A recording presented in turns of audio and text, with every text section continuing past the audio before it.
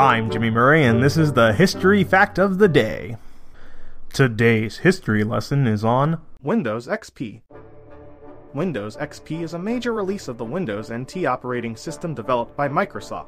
It was the direct successor to both Windows 2000 for professional users and Windows Me for home users, and it was released to manufacturing on August 24, 2001, with retail sales beginning on October 25, 2001. Upon its release, Windows XP received critical acclaim, with critics noting increased performance and stability, a more intuitive user interface, improved hardware support, and expanded multimedia capabilities. However, some industry reviewers were concerned by the new licensing model and product activation system. Windows XP and Windows Server 2003 are succeeded by Windows Vista, and Windows Server 2008 released in January 2007 and February 2008, respectively. Mainstream support for Windows XP ended on April 14, 2009, and extended support ended on April 8, 2014.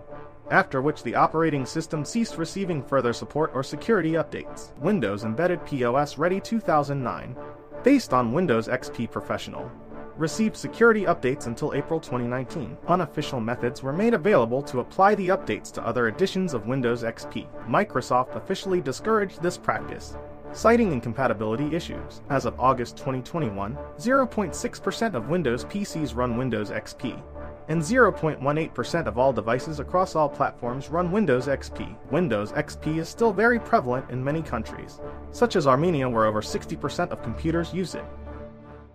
I'm Jimmy Murray. Thanks for listening to History Facts on the Kid Friendly Network. Music is by Kevin MacLeod. Executive producer Chris Kremitzos.